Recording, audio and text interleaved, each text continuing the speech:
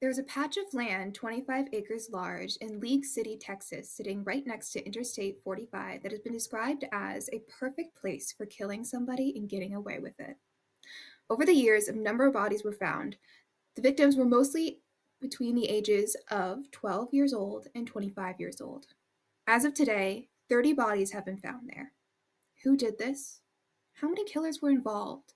And most importantly, who were these victims? Hi, everyone. Thanks for stopping by our table of disappointment. This is How They Got Away, the show where we discuss the unsatisfying endings to your favorite unsolved or unpunished true crime and corporate greed stories. I'm your host for today, Annalise, and I am here with my co-host. It's Kelsey. I've always thought that median between the two highways would be a great place to hide a body because no one ever goes there. And now here Yeah, we are. and now here we are, and we're going to be discussing one of them.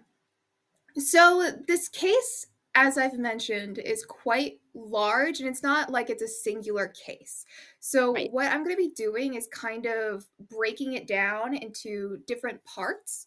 And so today, I'm going to focus on this man named Edward Harold Bell.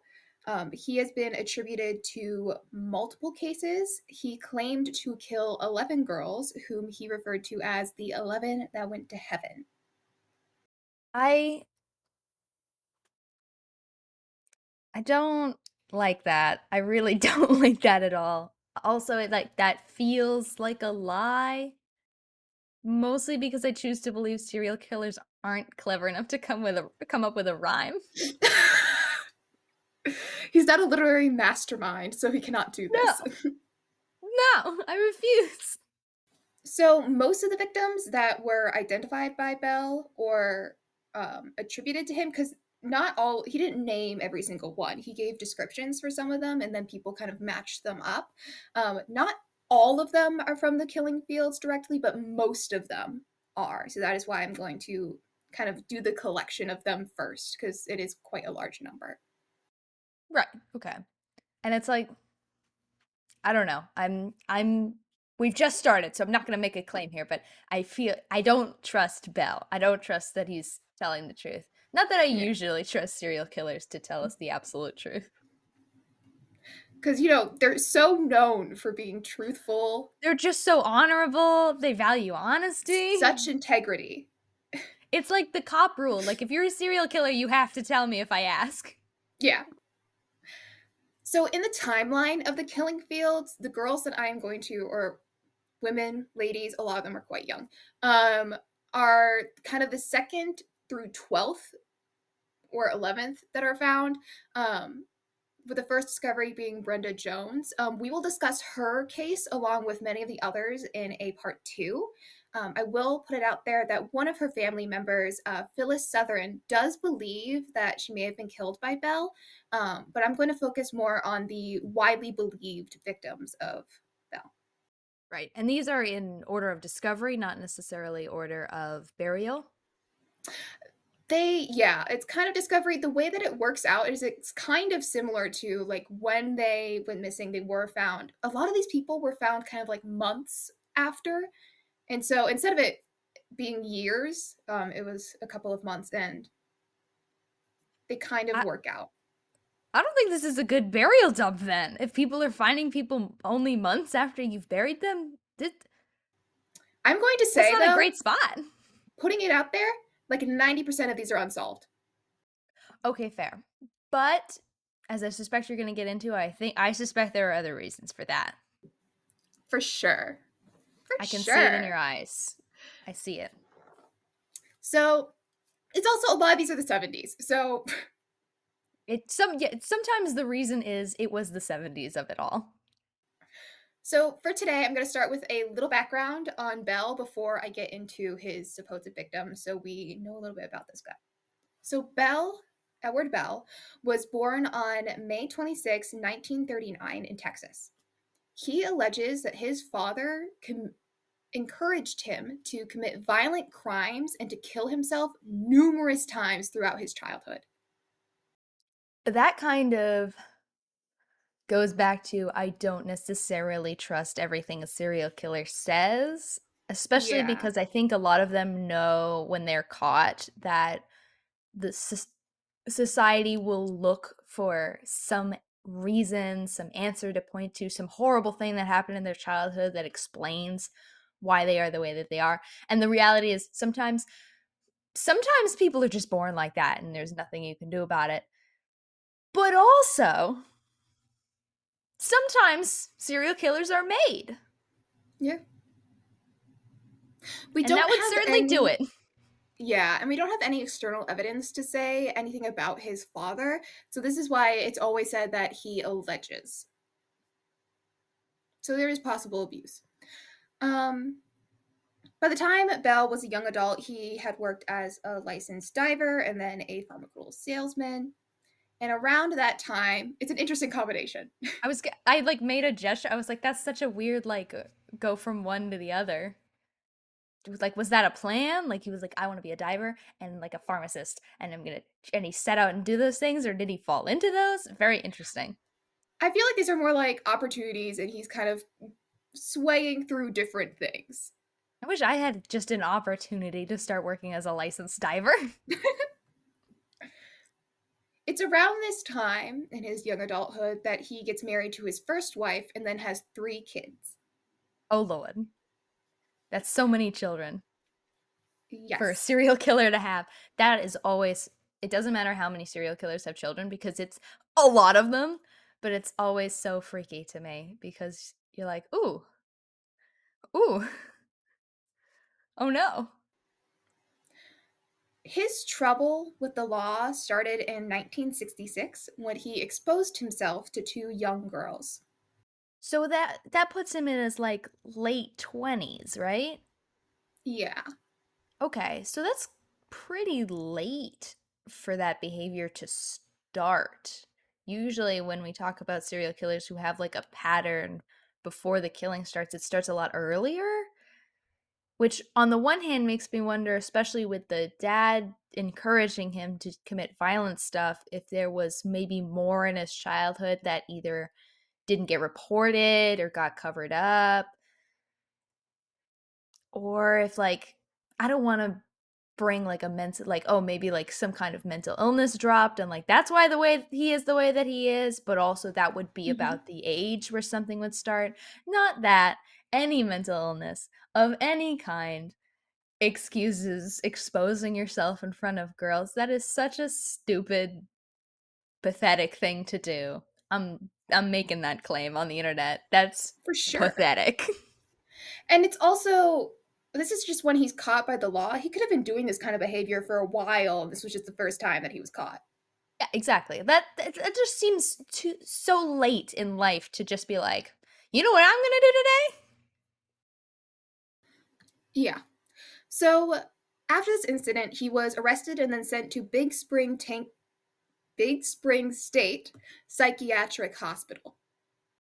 Okay, so what did he say in an interview? Because I feel like we've talked about other people who do kind of really gross things that aren't necessarily murder, and then they just kind of give them a slap on the ass on the way out of the jail. They don't really send them to a psychiatric hospital. So what did he say in an interview that they were like, this guy needs to go to a hospital right now, especially in a time when mental illness was not very well understood, Hmm. even a little bit.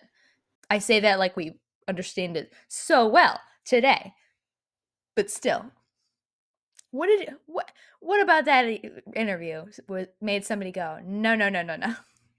You need to be seen by a professional. Well, he was soon released after treatment, and then in 1969, he would expose himself again, this time to the 13-year-old daughter of a policeman. But Annalise, the system works. I That know we're also makes so me good wonder. at rehabilitating. So good at it. But that also makes me wonder, was that purposeful on his part? Did he know it was the policeman's daughter? Is he just really stupid? Like I'm trying to understand like what about this is purposeful and what about this is just he's a pathetic sad little man who hello. What about this is purposeful? And what about this is a sad little man who gets his rocks off by being really predatory and really disgusting to little girls?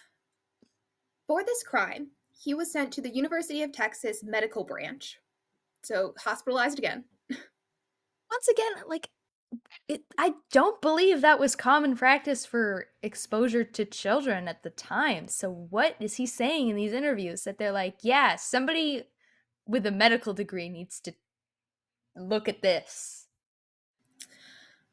During this time, he would separate from his wife and was barred from contact with his children. Good. I feel like that's a win for the wife. Once you could maybe explain away as like a, oh no, it was an accident. I didn't know they were there. Second time, police officer's daughter, get out of my house. Get away from my children. Yeah. He didn't really seem bothered by this though, because he immediately started flirting with underage patients at the hospital, which is how he met his second wife, a 17-year-old patient. No. Okay. Obviously, the family was performative on his part, which is not unheard of just for the time. I feel like just having a wife and a family was just something you did for a lot of people, but especially for somebody who is not like a, I don't want to say he's like a psychopath or a sociopath because I don't know, but someone who is a predator amongst people and wants to appear normal would definitely do that. And also, we know his preference. It's younger girls, as disgusting as that is. So that doesn't shock me at all that he was like, haha, now I can just slip my way on in here. But also, there was no pediatric wing. Come on, guys. You know what he was in for, and you saw him, you clocked him talking to the 17-year-old, and no one in there was like, I don't, we should separate those people. Nope. Nobody? Oh my So God. the two were married soon after his release. Super delightful. Um, During the 1970s, he would be arrested numerous times for flashing and masturbating in front of young girls, but these cases were either dropped or he wasn't charged every time. So he got away with all of them. Okay, but he wasn't sent back to a hospital either. So, like, that only makes me question more. What about those two incidents? Was somebody like, this needs to be seen by a medical professional? Because now they're just like, we would charge him, but we're just not gonna for whatever reason. And then also, why aren't you charging this guy? He's walking in every other week. I'm sure it's like a little bit more spread out, but still, you're like, hi, Belle, exposing yourself again. Come on. And you just let him go back out. Let him go. That'll fix it for sure. Oh, yeah. Things like that sort themselves out. Hmm. He'll settle down. You know, he had a fight with the missus. That's all it was. He'll He'll settle find down. Jesus and he'll be He'll good find again. Jesus. They'll have a kid, even though he already has three. But this one, the fourth one, will settle him down. So here's where things start to intensify. I didn't see that coming, Annalise. How could the things intensify? We just said, of course, they will settle themselves out. So on August 24th, 1978, Bell had stopped his truck in front of a group of girls in order to expose himself and start masturbating in front of them. What else are you gonna do in August, you know? You know, you spot some girls, you immediately stop, park your truck, and you're like, this is the I time. want so badly one of these girls to just kick him as hard as possible in the gonads.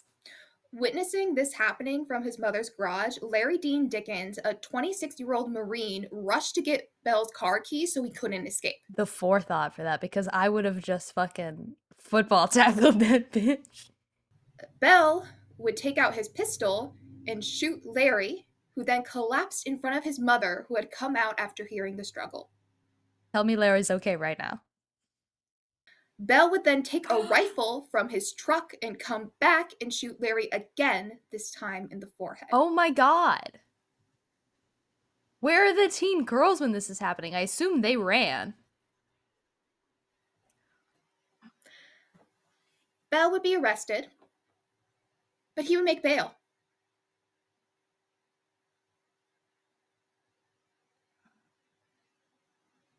What was And his guess what? bail? He has a pattern. Like, It was, I think it was like a 1,200, or no, it was like $120,000. I think was around the bail. oh my God. I have no words because what the fuck?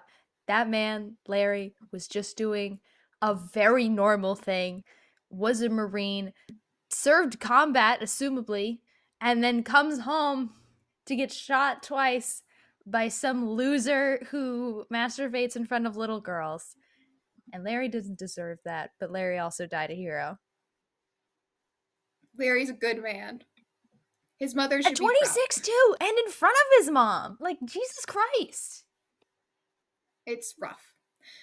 So Bell made bail, and he did not make it to Of trial course not. because instead he went on the run for 14 years, traveling around Mexico and Central America.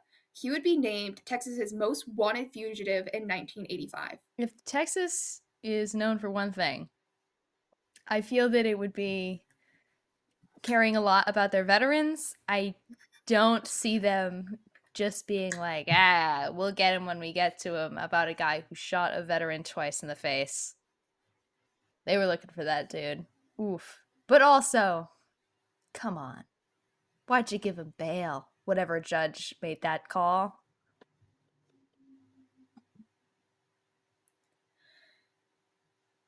In 19 For some reason I have I don't 1922. think that's I think it's right. supposed to be 1992. In I think it is 1992. 1922, I'm Bell going to say actually traveled back in time.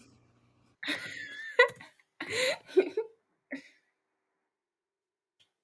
In 1992, Larry's murder was featured on Unsolved Mysteries, and a man who had recently seen Bell in Panama City called up the authorities. This would then lead to Bell's arrest at a yacht club in Panama City on February 14th, 1993. Motherfucker, what were you doing in a yacht club? He didn't own a yacht, did he? He just was like working there. I have no idea. God, I hope he didn't have a yacht. That man does not deserve a yacht. We're gonna talk about this later. He owned land and like stuff. Like he had a presumably some amount of money because he had like owned like a pasture somewhere. He like owned like operated a store. Like it was a whole thing. I was gonna ask actually what he did for a living, and I guess just owned stuff. He did He did things. things, owned property. He did a lot of My random God. stuff. But for his crime of killing Larry Dean Dickens, he got sentenced to 70 Does years. that include, does that take into account being on the run for 14 years? Because you get in trouble for escaping the law here. I'm honestly not sure. Hmm. I just got a total of 70 years for his crime. Okay. So this is where the 11 come in. All right. We haven't even gotten, During so not, Larry, not part of the 11. Just a different guy. Now here's 11 more, bringing his total to assumably 12, if not more. Yeah, this is the prelude to the meat of the story. Oh my God. So, during his imprisonment in 1998, Bell sent letters to Harris and Galveston County prosecutors. In these letters, he claimed to have killed 7 girls. The existence of these letters were kept secret for 13 years. Okay. I can see that because that's the kind of thing you fact check before you release that. In July and September of 2011, Bell, who was 72 at the time, gave exclusive interviews. It was here that Bell raised the total to 11, calling them the 11 that went to heaven. Okay, so that's interesting to me because number one, he's changing the number. Number two, both 7 and 11 work in that rhyme. So that makes me feel like he picked those numbers specifically to make the rhyme work, but 11 was higher, so he thought that made him look more badass. I feel like this says more in the this is a lie category to me than it does this is the truth, Mm-hmm. but it's still early.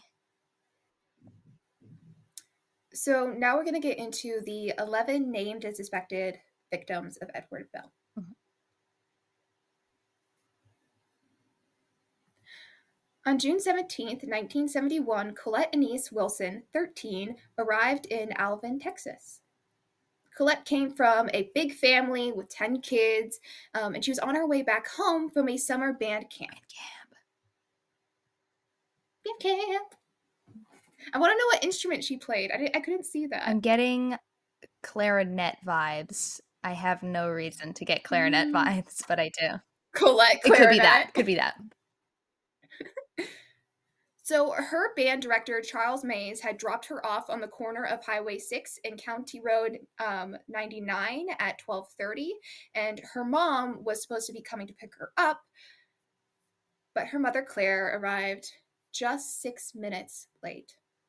And by that time, Colette was nowhere to be I found. feel like, and we've gotten a comment on YouTube before where people are like, "Oh, kids from the '90s and 2000s always talk about the '70s and the '80s like there's some long forgotten time." But it's also like, I feel like, first of all, that was 50 years ago. I'm sorry to break that to people, but also the difference in attitudes in that time shifted so much.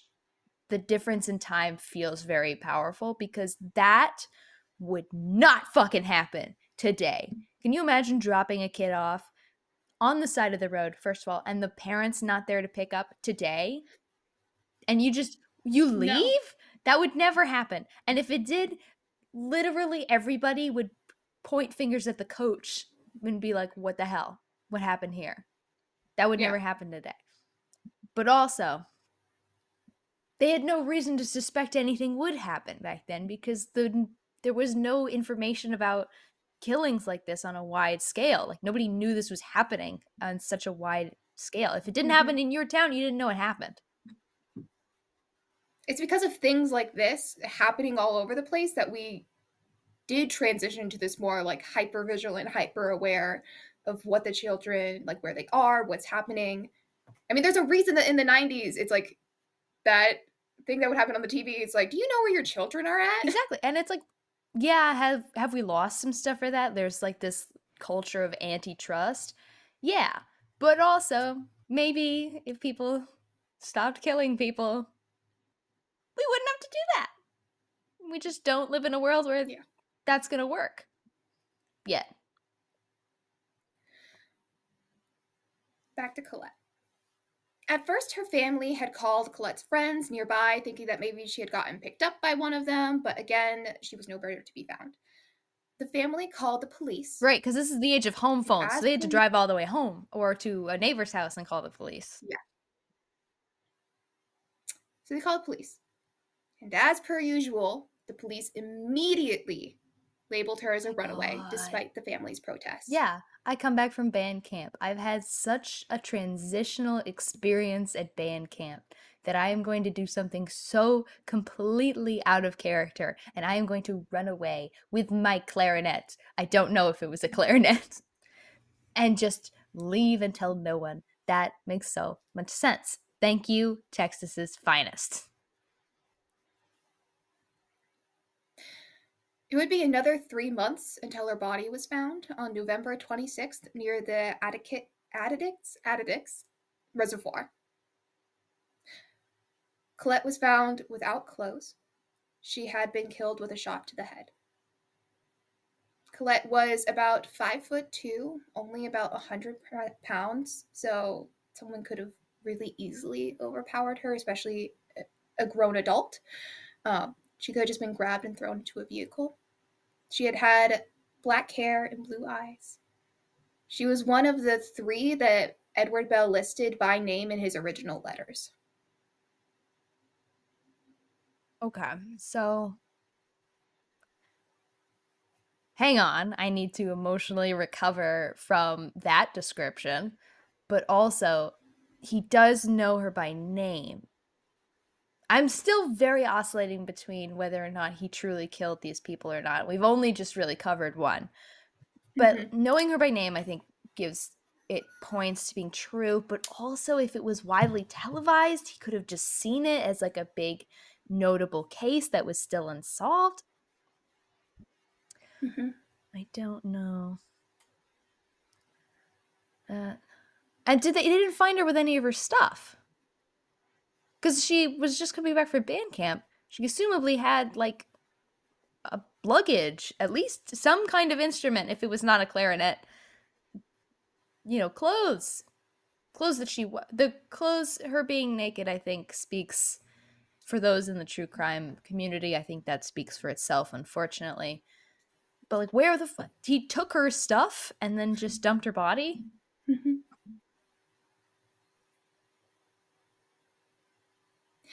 That is unfortunately all I have for Colette. A lot of these, I don't even have other suspected Mm-hmm. perpetrators. Because that could have been anyone. Anyone could have come across her on the road, either forced her into a vehicle or convinced her that they would give her a ride, because this was also the age where hitchhiking was pretty common. I don't know if she regularly partook in that or not, and then done what they wanted with her because they felt like it. It could have been Edward Bell. It could have been literally any other monster on the road that day. Yeah. So, found 35 yards away from Colette was Gloria Ann Gonzalez, a 19-year-old who was found on November 23rd, 1971. Mhm. She had been reported missing by her roommate from their West Houston apartment on October 23rd and had been last seen on Jacqueline Street near her apartment. Okay. So this is a few months. Remind me of when Colette went missing. That was June? Yeah, Colette went missing in June and she would be found in November Okay. on the 26th and a few days before uh, Gloria was Okay, found. so they were probably, I have my order that's mixed a fine. little. So they were probably investigating one and then spread the search and found the other, is what it is. But then Yeah, she would have only been missing for like a month then? A a month. month. Okay, so she Mhm. was still pretty, I hate to say fresh. That's such a gross way to say it. But more evidence. Let's say that there likely would have been more evidence on her Yeah, remains. yeah. Gloria is not a named victim of Bell, but he kind of matched this description of one of the brunettes. He said he had a brunette from West Houston, which Gloria was. Gloria died from blunt force trauma to her head, and that is all the information I have about her. Okay, so 13 to 19, that's kind of a jump in terms of age for a serial killer's preference, especially when it comes to Edward. I think there's a clear preference for younger women, but also if Gloria was maybe a younger looking 19, that could still fit. Missing from her apartment says to me like she went out to meet somebody, because I feel like her roommate would have noticed like a Mm-hmm. struggle or anything. I don't know. Also, the description, it's really not much. There are probably thousands No. of women who are brunette from West Houston, and more than one, I'm sure, have gone missing. I don't know. I don't know if I really buy Gloria. That sounds more like she went out for to meet someone, have a date, or something, and then they happened to know about this honestly not very well hidden killing field. I don't know who said this was a great place to hide a body. They're finding people within months. Yeah, but they're not solving any of them. And I think that says so. I feel like we always go back to DNA because I love DNA, but also it's like this was the 70s. They did not have a very strong means of testing DNA, gathering DNA samples.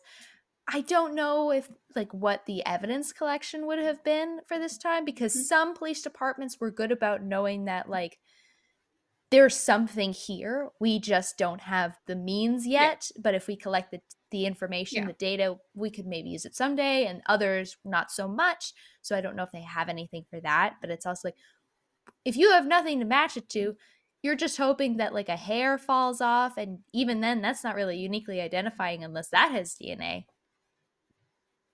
yeah. And I will say that a lot of these are in like water, Mm-hmm. reservoirs, ponds, lakes, which water can fuck with a Mm-hmm. lot of things. So Mhm. moving on August 4th, 1971, so it's like And then yeah, Colette, this, okay. Gloria, two friends, two, Rhonda Renee Johnson, who went by Renee, and Sharon Lynn Shaw, both 14 and 13 respectively, were last seen walking near a local beach in Galveston by Seawall Boulevard. Okay. Having a beach day, living it up. The two were taken together. Okay. That definitely says to me that somebody stopped to offer them a ride because I feel like two Mhm. girls for one adult man. Unless we do know he likes to carry, if it was Edward, he likes to carry guns in his car, but it was also like the middle of the day. According to a friend of theirs, Glenda Willis, the two girls used to hang out by the beach with like a beach party crowd, and they would hang around the Wicks Water Ski School. The two girls had gone to Wicks Water Ski School the day they had disappeared. Okay. They weren't able to go out in the water that day since the waves were too rough, and so the girls, they used to hitchhike Mm. regularly. So it was not unusual for them to get into a stranger's car. Once again, like that was considered very normal for the time, and nowadays, like just the thought of that gave me chest pains. The like two teen girls getting into a stranger's vehicle is for a lot of people's worst nightmare, but at the time, very normal. Mhm. Um, Willis, Glenda, had described the two of them as tomboys and totally Can we fearless. also talk about Renee, Sharon, and Glinda? Those are such cute names. I know, like, quick break from the horribleness. Cute names, cute friend group, cute names. They are cute. On January 3rd, 1972, Okay. Renee's skull was found by two boys fishing in Clear Lake. Ooh, oh, that's Renee's body was not found at the time. so. Were they okay? So it's possible her skull broke off and maybe floated down the river. Okay. So I had seen an article saying that authorities 40 years later had matched her headless body, which was found in the same lake about a half a mile away. It had been labeled originally as a male's body and was believed to be a different missing person entirely. So it hadn't been considered a possible match previously. So theoretically, in like the 2010s, they matched them up, but I only saw that in one article. I feel like that's definitely possible. I feel like people kind of there's this like how do you mix those two up? But there's actually when it comes to bones, and at that point I imagine you're pretty fully skeletonized, especially in the water. There's a lot of and especially for someone who's prepubescent, I feel like there's a lot fewer indicators. Like you're looking at the shape Mhm. of the pelvic inlet, the honestly, that's most of it for the body. There's a few other indicators like size mostly, but without the head, the skull has a lot of the indicators for like male versus female. And even then, those are very subjective. So it's less of like a, oh, this thing right here says that this was a female, or this thing right here says it was a male. It was more like this collection of items leads us to believe that this was a male or a female. DNA is a lot more identifying, once again. But number one, twas the 70s. Number two, even for today, if the bones are soaked in water, a lot of the DNA is lost. So it's harder to make those claims. So I could see a prepubescent girl who maybe was misidentified as a male. I don't, and the age is really hard too. Like those are two kind of very difficult things Mhm. to determine when it comes to skeletons. So I could see this mislabeling. I could see it. Mhm. One of the things that was noted is that this body had been found with a shirt that said Jericho's Surf Shop, which was near Wick's Water Ski School. Hmm. So, someone from that area. It's so they don't think like she would have had that though. Like that wouldn't have been something that she would have been wearing or on her person. They thought so. That's why later on they kind of did a reflection again, and that was one of the things. It's like that could have been her because she went Mhm. to this ski school a lot. This is by there, so she could have bought a shirt. It's from the same area. Okay, hard to say then. Yeah. Um, Sharon's body was found 6 weeks after Renee's head was found. Her body was found with bits of fabric and a necklace. The necklace was a surfer's cross, and the cross is how Sharon's mother was able to identify her. Her cause of death could not be determined. That's also pretty like with skeletons, I feel like TV shows make it seem like it's so easy to find things, but it really takes like months of expert opinion and research and peer review to kind of look at.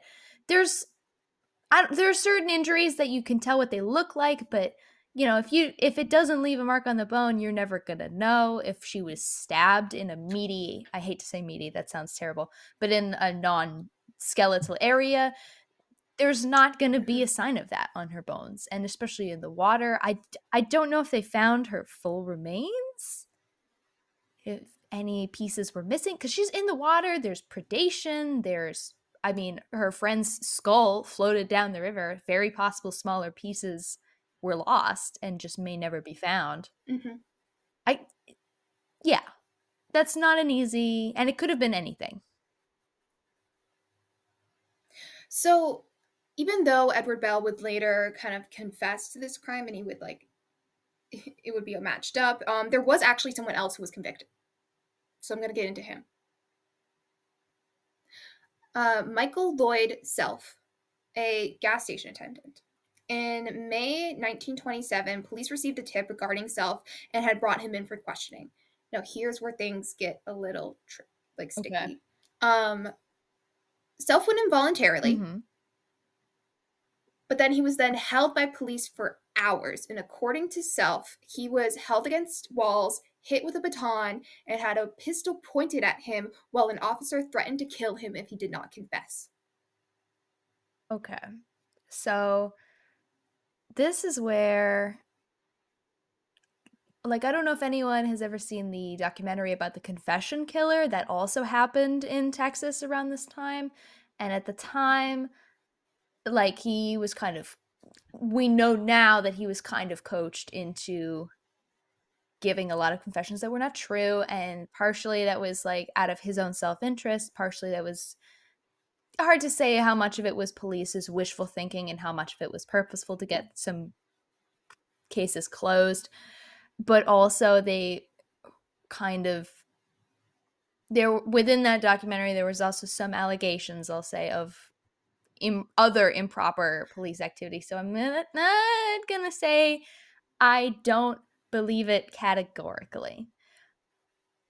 On the other Mm-hmm. hand, I feel like we see the like held for questioning for hours part, and like that alone makes us think something happened. If you're suspected for a murder, you're gonna be there for a few hours. Like, that's Oh, normal. yeah. So, following this up, according to what he has said, obviously Self claims that he made a forced confession. He was made to write and rewrite the confession several times over, and there was a number of errors in the final confession that doesn't align with the actual case, including from what I've seen in articles, some of like the methods of death or where the bodies were placed weren't lining up. I don't know if this is like police review after the fact or where these errors highlighted came from. But either way, he made his confession. And it seemed like there was incongruencies with the actual case. My thing with that is, number one, if you're gonna go to the trouble of torturing somebody into making a confession, I feel like you would make sure that the facts lined up, especially if, as he claims, they've made him write this multiple times. Number Mm-hmm. two, I mean, we don't necessarily know the causes of death for at least one of these girls. And also, when it comes to placement, there is a river, so it's possible that the bodies were moved just because of the way that they were disposed of. I don't know the exact specifics, so I'm not going to say, like, oh, like, that's explainable. It's neither here nor there, I think. I don't know. So, Self was then convicted on September 18th, 1974, of first degree murder of Sharon, but not Renee. And that makes sense because I believe you at the time they had not found her body yet or hadn't made the connection, so they Yeah. only had the skull to work with. Did they even really charge him with, at that point? Because I could see prosecution not even attempting to make the charge yet until they were sure they had something because of the double jeopardy rule. Yeah, I'm not sure about Renee's case. Um, Self would be denied his multiple appeals, and it even went up to the Supreme Court in Mm-hmm. 1993. He would die in prison in 2000 of I was actually cancer. just going to ask if he was still in A prison. number, Mm. yeah, a number of people believe that he is the wrong man, especially following Edward Bell's confession, where he described two Webster girls that he killed in 1971. Once again, this could have been like he was in the area and heard about it on the news and remembered like this was a big case and then made his confession around things that would have been inflammatory for the, to be like, oh, I'm this guy. I killed all of these horrible deaths. On the other hand, I believe that he would do this one more than I would necessarily a case like Glorious because it fits his age profile more. Mm-hmm. Ah, and again, that's like that is barely a description. That's like I killed Rolls Dice, two girls in Rolls Dice with town names on it. Webster, like that's kind of not a lot. The two's a little more specific than a one, but I don't know. I don't know. It could have been either, really. Or just a random guy. So, Once again. yeah.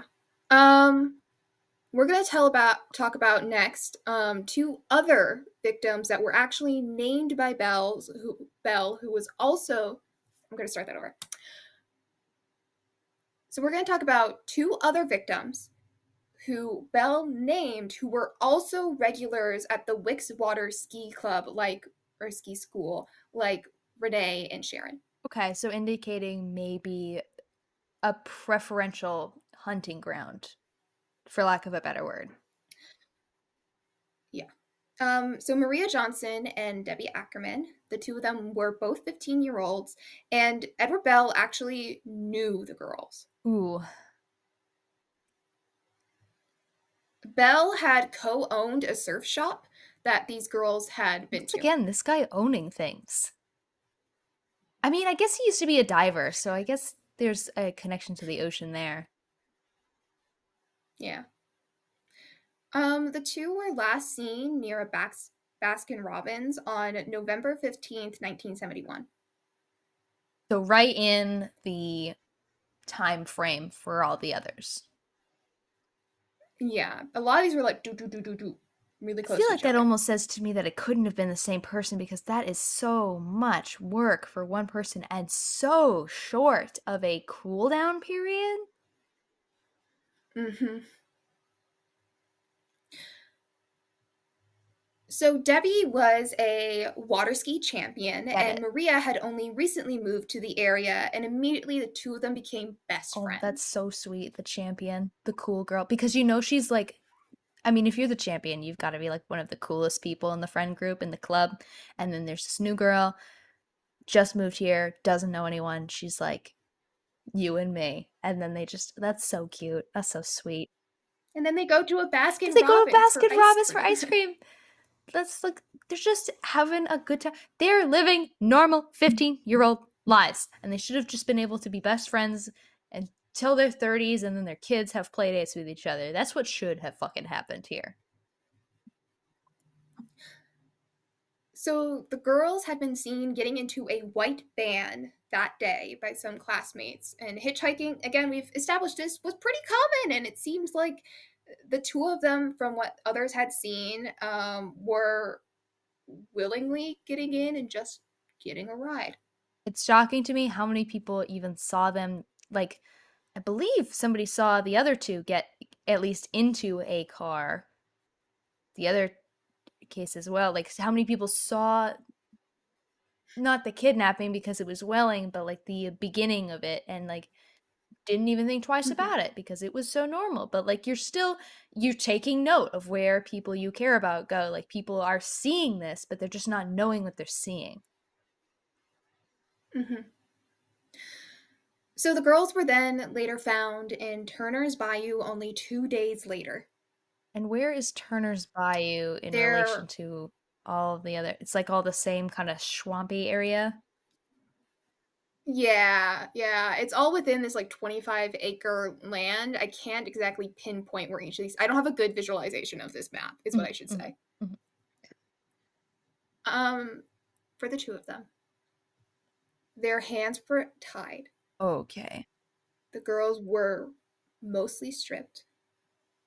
They had been raped and then shot with a .38 caliber pistol. So that brings me back to Colette's actually, because she was stripped and I believe her body was too decomposed for them to make an actual determination, but I think it can be assumed that she was sexually assaulted Colette was and shot in the Colette was head. shot in the head. I don't know that they were able to determine ballistics on that. Mm-mm, Again, like these are not from not what I like have. it's obviously this. Like these are all like very convoluted sciences. So it's I get it. But also again, and it could have been because she was also submerged. There's a possibility that she was restrained and those were removed, or it could have been of a organic material and rotted away. You would kind of see evidence of that, I would believe. But again, she was in water. I don't know. There's something about it that rings Mhm. very true to Colette's murder for me. Yeah. There was one source that said the girls, rather than dying from the gunshot wounds, had drowned after being thrown in the bayou. Oh. So they hadn't fully passed when they were, and I hate saying this, but disposed of. No, but that's exactly what it was because the person they got what they wanted out of it and they literally threw them away like they were trash and it didn't matter to whoever this was. In the only way it could have mattered, I would say, is that they might have gotten some perverse pleasure out of knowing that they were going to die that way. I don't necessarily think that's the case, Yeah. so I think that's vilifying something that doesn't need to be vilified any more than it already is. I think they just didn't care to check because it didn't matter to them. So Belle, mhm.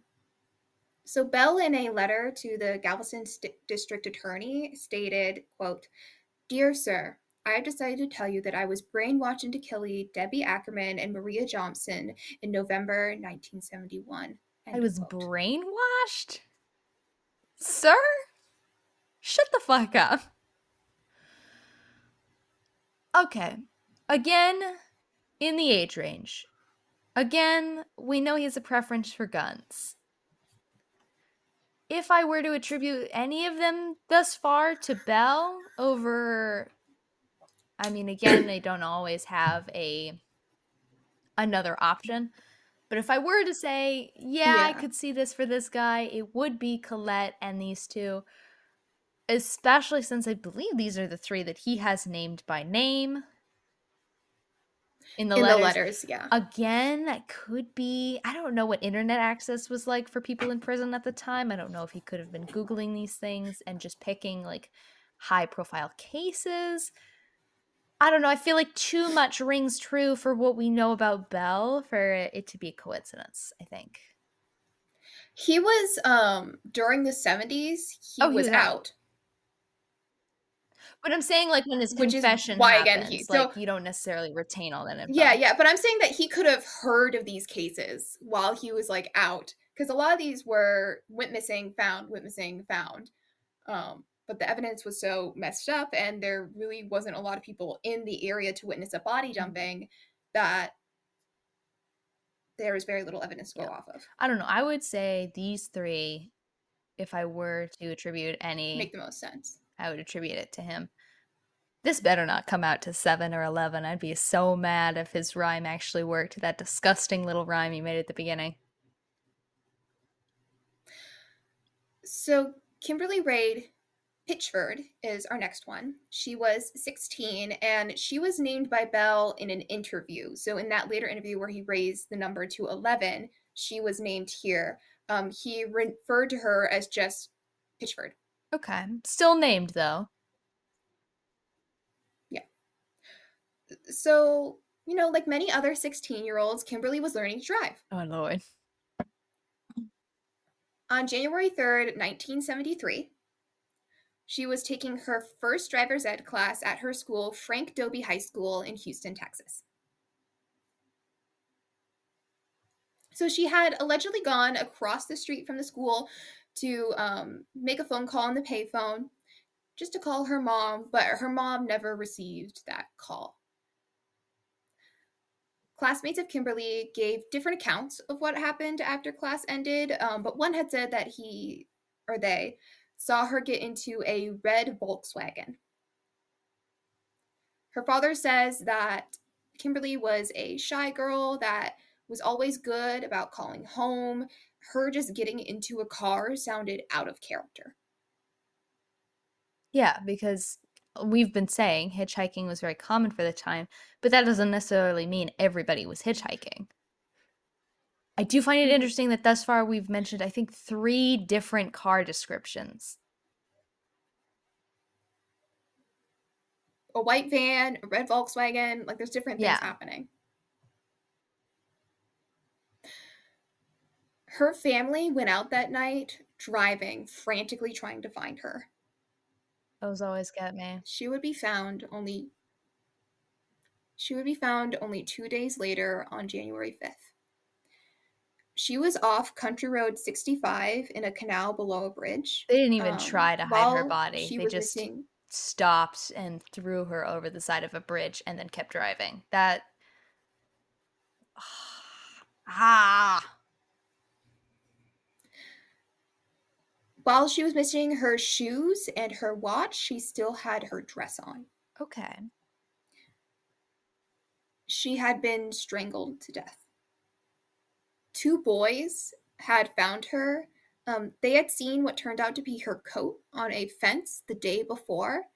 And then when they saw it again later the next day, they decided to check it out. And that's when they People found need her. to stop letting their kids near this fucking 25 acre. I assume nobody goes around here anymore because the amount of boys just doing boyhood things and finding bodies in this area is horrendous.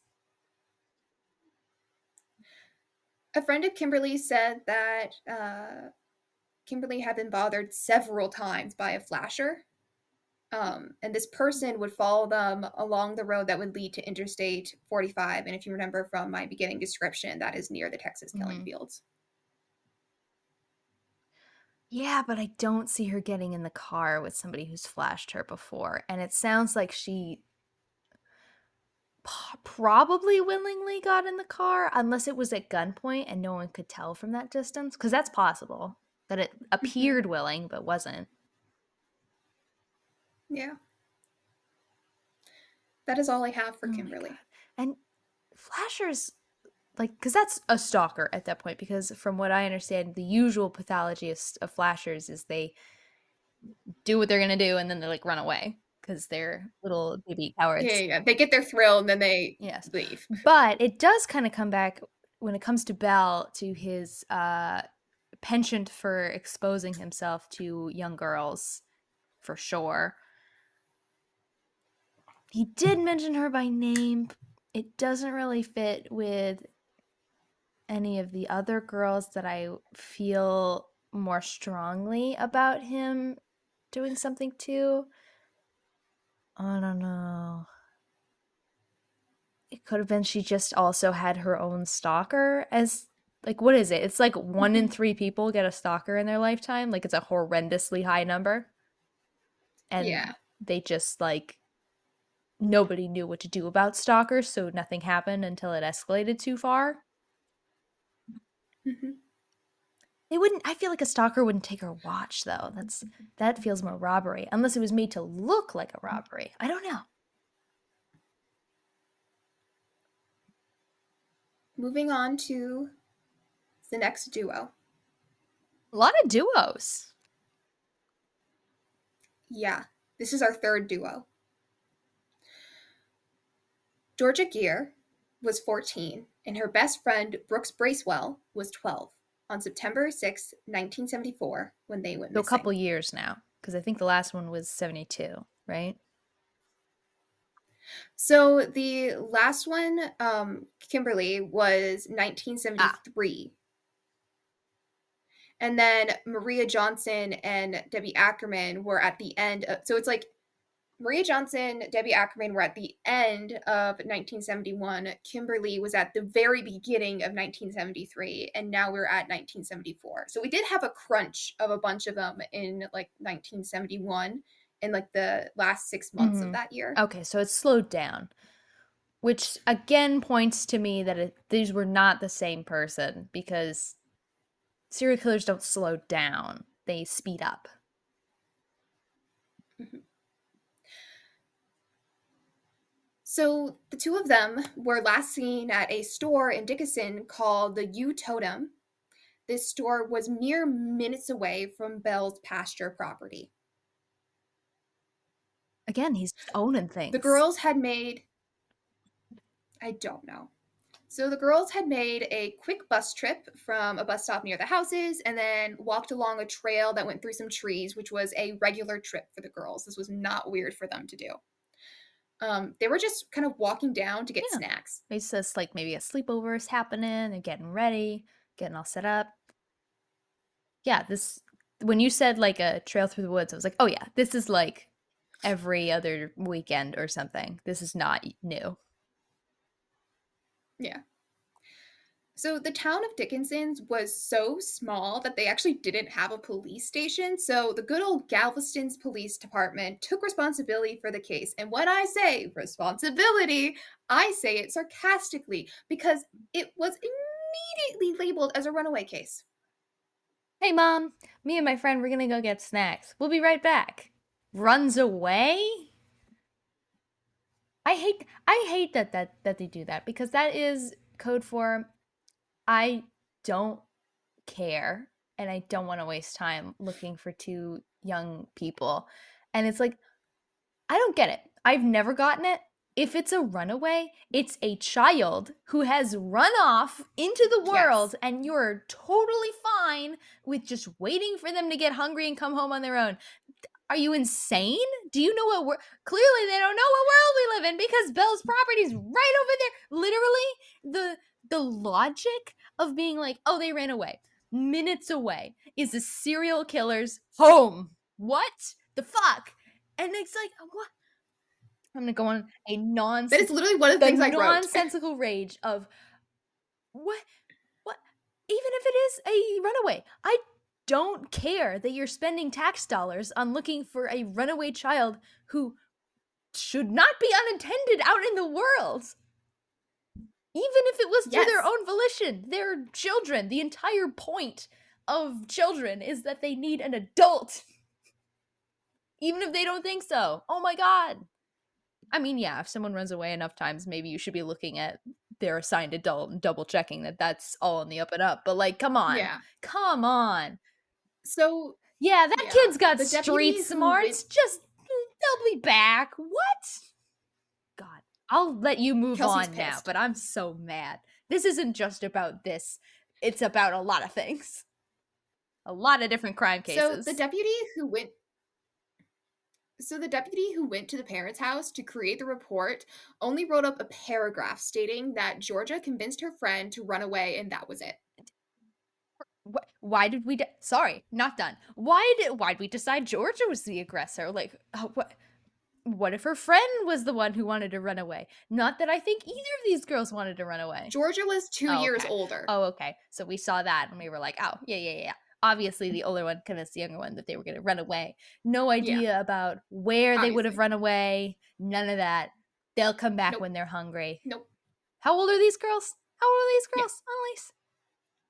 Yeah, 14 and 12. 14 and 12. They know what they're doing. They know how to, like, they know how to run away. They've never done it before, but I'm sure they know what they're doing. They'll be back. No worries. They were going to get snacks. They were They're stocking stocking up. up. Well, okay. I could see a police officer who doesn't care making the argument that they were going to go get supplies so that they could run away. But come on. Come on. Why would you, if you're planning to run away, go to a place that you go to Yeah. regularly? Kids are sneakier than that. Anyway. Anyway, so the police wouldn't do anything for this case for another 2 months. And when they did do a follow up interview with Brooke Bracewell's mom, the officer continued to label Brooke's daughter as a runaway during I the would have interview. punched that cop straight in the fucking face. I don't have children. But I imagine what I am feeling is like the tiniest sliver of the righteous indignation that the mother of an actually missing child would feel. But I would punch that man straight in the fucking I would break his nose and then I would go to jail because I assaulted an officer. It's But over for then this man. maybe they might look into where my fucking daughter is. I would be so pissed. So pissed. The self-control on these people So to not just around wail on these police officers. so around this time that this interview was happening, a separate investigator would request dental records. Oh my god. So they've found bodies at this point, is what you're telling me. But they're still trying to play it off. Okay, okay. It wouldn't be until 1981 when the case would be properly investigated as murders after their bodies were identified. Are you fucking serious? So their bones had been found in 1976 Okay. in a bayou in Alvin, Texas. And I do want to note that some sources implied that Brooks' bones were the ones found in 1976 and that George's were found later, but it is Okay. unclear. Okay. So somebody knew that they were going to find bodies, or they'd already found something that indicated they were going to find bodies. But they're still like, oh, no. They're still runaways. But, Kevin, why don't you go talk to the dentist so we can get. There's no reason that you would ask for dental records for somebody you fully believe is still alive. Like, there's no reason for that. Unless one investigator was kind of going against the rest of the Maybe? department. And in that case, good for you, Good investigator. for the one person but who might be doing his real job here. Yeah, I could see that. Like, maybe one guy was like, we're gonna need these, even if, he's like, I'm going to double check because you guys do what you do, but I'm going to have this on file to double check just to do due diligence. There's also how many bodies have been Because I actually care right? about my job. How many bodies have been found in the fucking killing fields by now? Like over half a dozen, and you're like, no. They're runaways though. My lord. No. My lord. They ran. What the hell? It would be over for that man. I would have punched him in the schnoz. Over. So, the next victim I'm going to talk about isn't actually from the killing fields. So if we're counting up right now, this is victim 10. Oh my god. That is so and many. Yeah.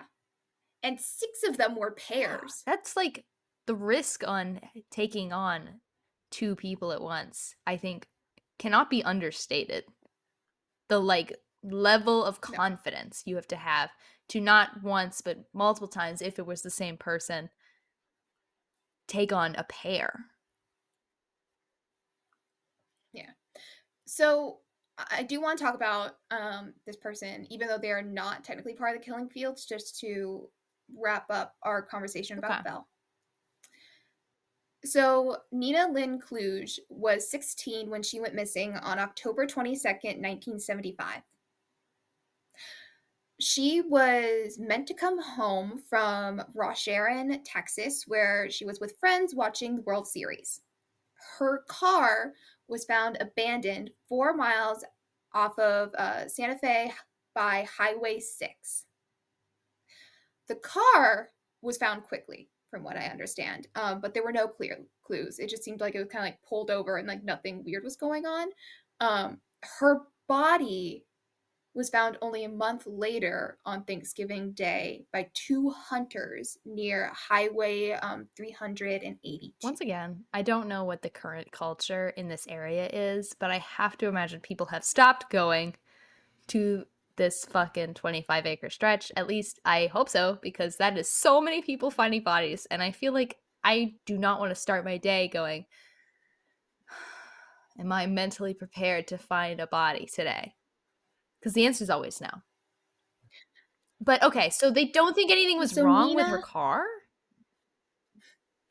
yeah, there was like a they didn't find any evidence at least of anything weird happening in the car. There wasn't like her like clothes were strewn. It wasn't like there was like dents. Like look didn't look like there was a struggle at And the there's like car. no engine trouble either. So like she pulled over on her own will.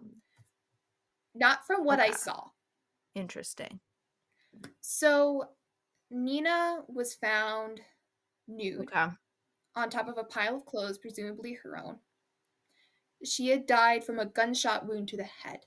And while she was not named directly as one of Bell's victims, she did kind of match one of the descriptions that he had given during his confession.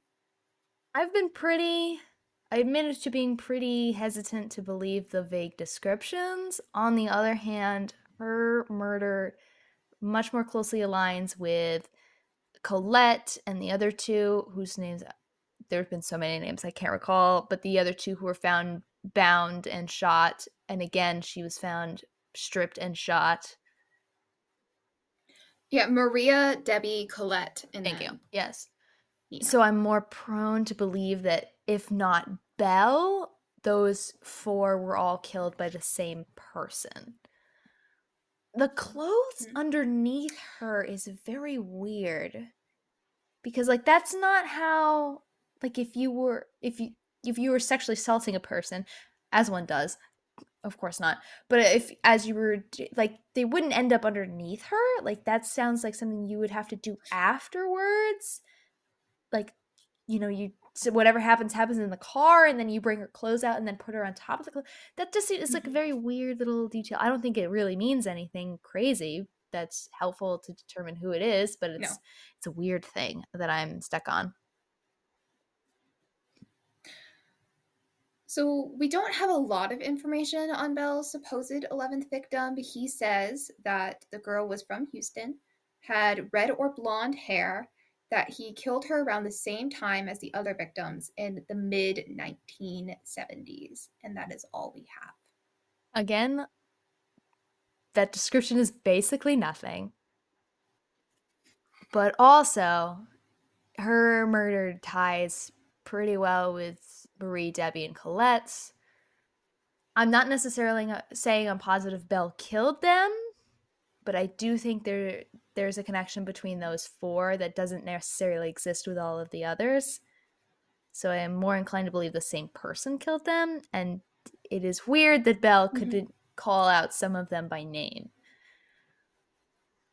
Yeah. I don't know. So what happened to Belle? I want him to have been eaten In by rats. If it's not that, I will be disappointed. So in 2017, A&E put out, I think it was a six-part series about the 11. And during this time, Bell had like different interviews, and he actually recanted his statement, saying that at the time he made the confession, he was suicidal and wanted the death sentence. I mean, I was wondering because you said he got 70 years, so there's definitely he pretty much has a life sentence without having a life sentence. So I could see wanting to just get got put on death row. Even that takes several years. So confessing to some notable cases and kind of forcing the justice system's hand. I could see it, especially given what we know about Belle. I don't know that I really believe the whole dad story, but I do believe this was a violent and possibly suicidal person, regardless of regardless of a father's influence in that directly. I don't know. I could see it. I did think it was weird when you were like, "Oh yeah, he then confessed all these," and I'm like, "Dude, why? You're already in here forever." And you don't seem the kind of person who wants to give closure to the families. Mm-mm. I don't know. Bell was never charged for any of the cases. He did say that he would, when he's giving this whole, like, I recant it, he did say that he let girls into his van before and, like, implied that he had sex with high school age girls, saying that the girls would say, oh, we're totally over, like, these young high school age men. And so he kind of implied from that statement that he would have sex with these I mean, I girls. believe that But 100%. there was never, oh, yeah, he's Yeah, he's agreed. He agreed. would. I don't necessarily believe that the girls were saying Yeah, that kind of okay. shit, I but want to clarify. I 100% believe he had sex with underage girls. I don't necessarily believe they were all consensual. And in fact, that may tie into if some of them perhaps fought back, perhaps what we saw with some of the women being bound and partially stripped and then shot is a conclusion to a struggle that happened in his car. I could see that as a narrative. mm. But yeah, he's a full creep. I never So, had trouble believing he had sex with underage girls. I oh, don't believe most of it was yeah, consensual. no. So in so there's never any challengeable evidence. He didn't get linked to any of it. He didn't get prosecuted for any of it. And then he would die on April 20th, 2019 from heart failure at the age of 79 while serving time at Wallace Pack Unit in Navasota, My Texas. only regret is that he Unfortunately, missed all of COVID.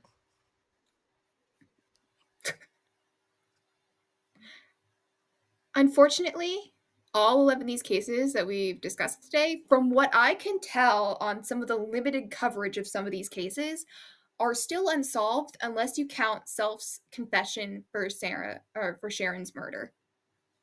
For that one, I don't believe it was Belle, but I don't necessarily believe it was Self. And the trouble with a lot of these, and the Mm-hmm. reason that so many of them are likely unsolved, number one, I feel like this is the third time I've been like, no DNA evidence, but like, it is. But it's also that's the case with so many of these kind of random attacks, because I feel like a lot of these are hitchhiking, random attacks, is that there's no human connection. There's no motive outside Mm-hmm. of I just want to hurt people. There's no Mm-hmm. alibi. No, like one person out of my suspects doesn't have an alibi. There's just like the only thing you have to tie to these people to their crimes is DNA. And if you don't have that, you have diddly squat. So, like, I could see why a lot of these are unsolved. I don't think, though, that this is a good body hiding spot. Well, considering that a lot of these were moved from somewhere else, brought to these fields, no one witnessed anything in the fields. There is lots of water that the bodies were dumped in, which also screwed with evidence. And the fact that all of these are unsolved. Okay, I'll give him that, but if you don't want the body to be found, it's not a good spot. But also, at least a couple of the victims came from a surf shop, so the ocean is nearby. So you've made a choice to choose this killing fields over the ocean, which I'm not a Well, a little more populated of a I mean, there's beach. probably other areas like the ocean is vast. There's probably a spot. I am not a hider of bodies on the reg, but I feel like I don't know. That's an interesting choice to make.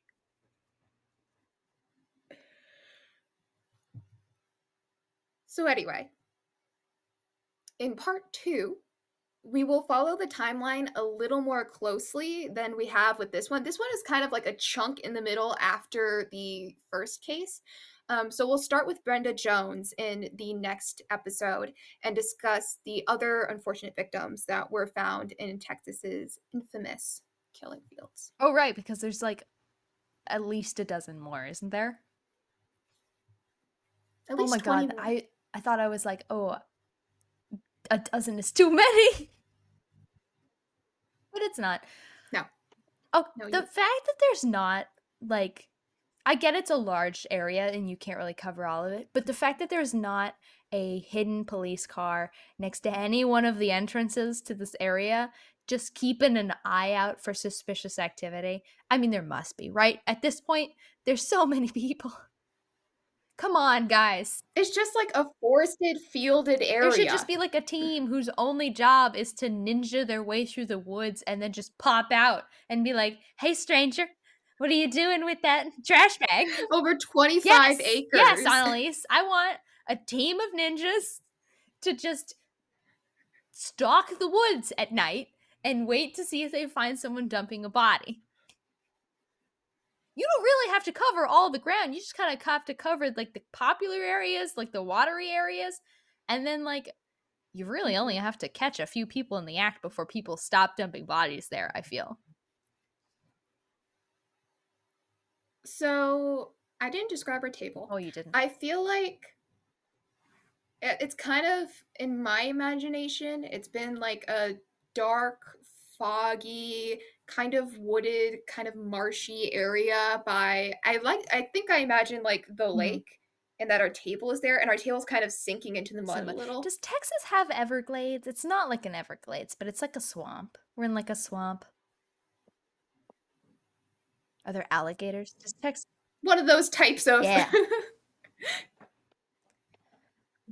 So that's all I have for you today, and we'll catch you guys in the next one with more of these cases.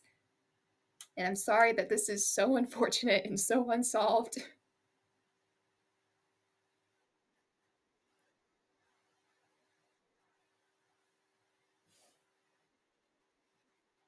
Thank you so much.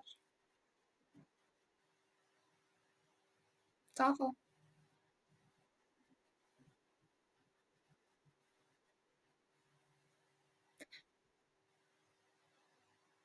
We'll see you guys in the next one.